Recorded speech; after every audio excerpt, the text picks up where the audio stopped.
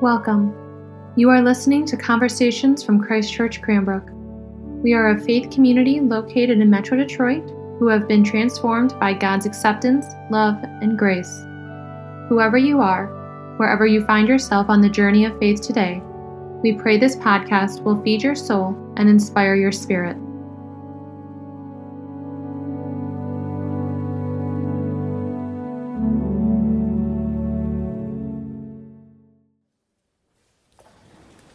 Before we dive into these two parables this morning, it might be worthwhile to remind ourselves that when Jesus talks about the kingdom of God, or the kingdom of heaven, or the reign of God, or the reign of heaven, he's not talking about the place we go when we die. He's talking about the world we are called to build right here, right now. Think back to the Lord's Prayer for a moment. That's the prayer that Jesus taught the disciples when they asked how they should pray.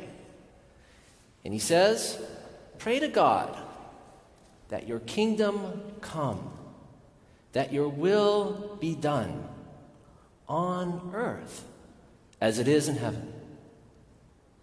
The kingdom of God breaks in those moments of life, fleeting as they might be, when that prayer comes true and God's will becomes ours. Moments such as when we stop holding on to old resentments and let forgiveness take root. When we stop looking for payback for a wrong that was done to us and instead turn the other cheek. Or offer them our other coat because now we see that they are in need of it more than me. He's talking about those moments when we have the courage to reach out to a stranger in need because it's overtaken our fear of being made uncomfortable or experiencing their vulnerability. When our anger at our enemies gives way to empathy and a sincere desire to understand them.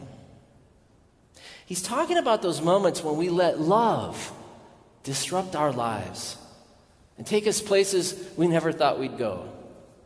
And along the way, destroy the divisions that separate us. Moments like those are when the kingdom of God breaks in. That's the reign of God spilling out into our world. And so the challenge of Christianity isn't really getting into heaven. It's about helping bring a little heaven to earth.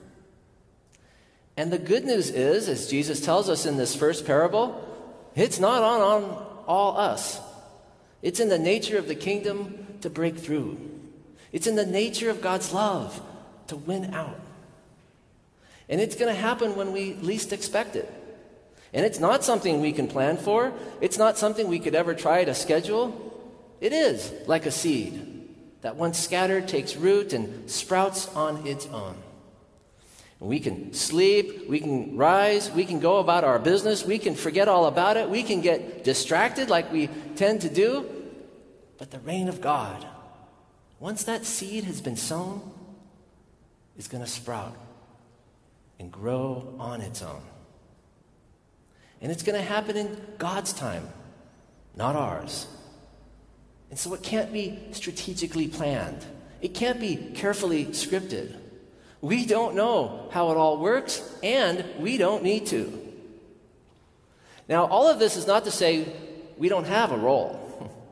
We can help scatter the seeds. We can help prepare the soil. We can water it. We can feed it.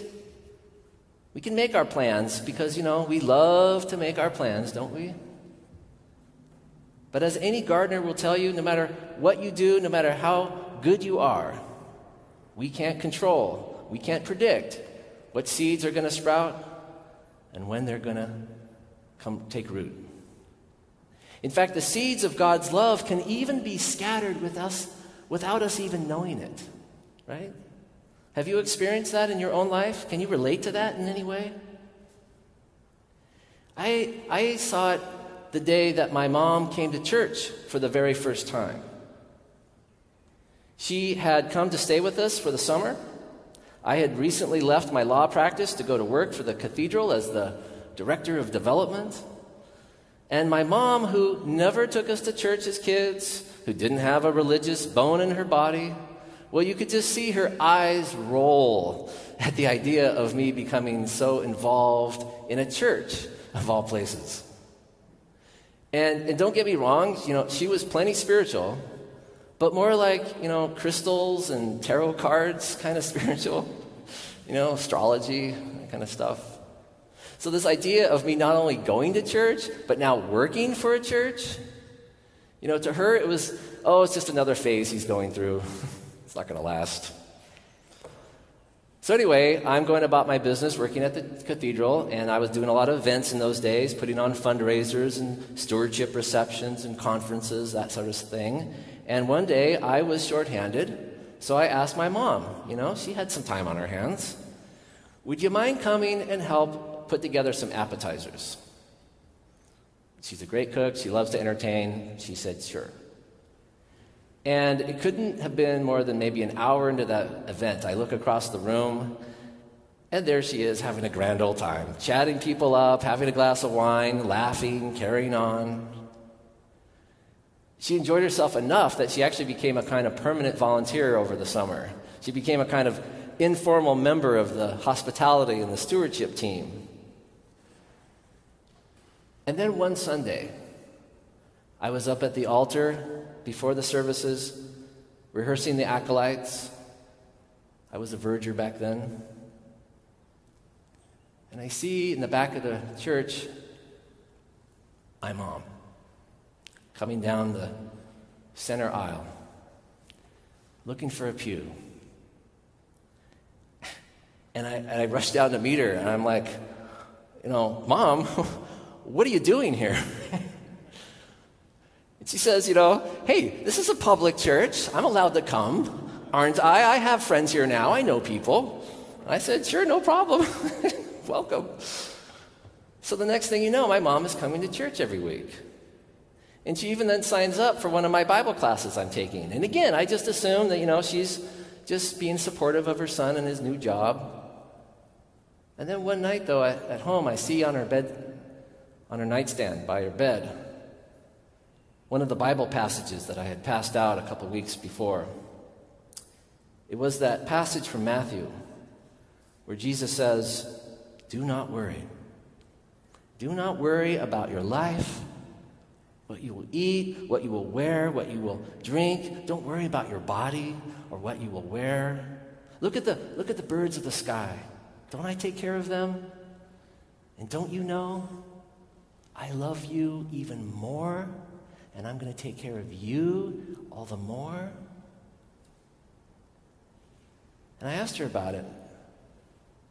And she said that she had been reading that passage each night before she went to bed because it brought her such peace.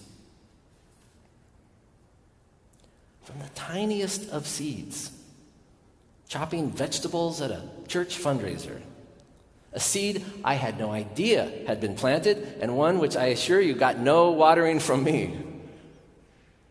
That seed sprouted, and it took root.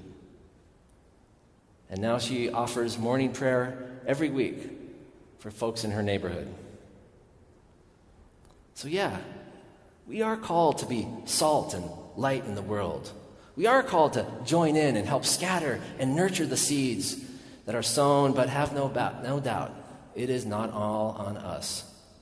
The reign of God has its own fuel, and it can spread like wildfire. In fact, it can even get out of control. Which brings us to the second parable this morning. The one about that cute little mustard seed that you sang about in Sunday school? But at first, let's remind ourselves about parables for a moment. They're not like childhood fables. They don't have a moral at the end of the story for us to remember. They aren't simply metaphors or analogies where we have to sort out who the different players represent. Think of them instead as provocative comparisons. Eugene Peterson, a priest and prolific Bible scholar, calls them narrative time bombs. They place completely unexpected ideas, even controversial ones, side by side, in order to make a point that not only tells us something, but is designed to provoke a reaction because it subverts our expectations. And that is what Jesus is doing with this one. Because comparing the reign of God to a mustard seed, it would have caused his listeners to choke had they been eating when they heard it. They would have fallen out of their chairs laughing had they been sitting. Instead of comparing the kingdom of God to something high and mighty, the lofty and the noble, as we heard in the earlier reading from Ezekiel, Jesus goes with a mustard seed, the tiniest of seeds, which really doesn't even grow into a tree at all. It's more of a shrub, really. But more than that, it's basically a weed. It's invasive. It's disruptive. Farmers hate it because it gets into their crops. Ranchers hate it because it irritates the eyes of their livestock. And once it takes hold, it spreads everywhere. Any Southerners at home or in the room? Think kudzu, right? That ivy that covers everything. For you lawn owners out there, think dandelions, crabgrass. So Jesus is telling us not only is the reign of God able to take root and grow in places we didn't expect, we might even experience it as a nuisance. Because it's going to get into things we don't want it to get into. It's going to show up in places we'd prefer it not to be. It's going to find its way into our finely ordered crops and our well-manicured lives, and it's going to make a beautiful and holy mess of things. In fact, we might not even recognize it because it's not going to conform to our notions and expectations of grandeur and greatness. It's not going to be domesticated into a children's story. It's not going to be contained in our lofty cathedrals. Like a weed, it's going to spread. It's scrappy. It's resilient. And if we try to mow it down, it's coming back. If we try to spray it with Roundup, it will return. And when we try to pull it out by the roots, those seeds will only spread further. So let me end with a couple more provocative comparisons. The kingdom of God is like a bus driver who tried to uproot a woman from her seat, only to give birth to a national movement that changed the lives of millions. The kingdom of God is like an assassin who tried to silence a prophet, only to create a chorus that continues to sing to this day. The kingdom of God, it's like a parade of drag queens and go-go dancers, dykes on bikes and straight allies with feathered boas who make shade for God's love in all its varieties wherever they go. The kingdom of God is like a church that got into hot water because it risked all to welcome all, to affirm all, to bless all, to ordain all, and in time, to marry all. The kingdom of God is like an empire who tried to stop a movement before it got started, who crucified its founder, and when that failed, tried to bury his followers. They didn't know we were seeds. Amen.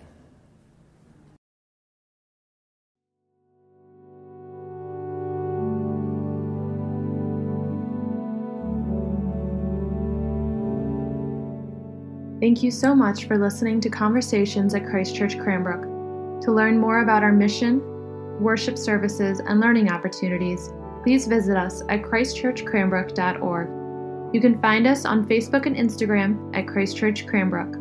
We look forward to you joining us again, and may God bless you now and always.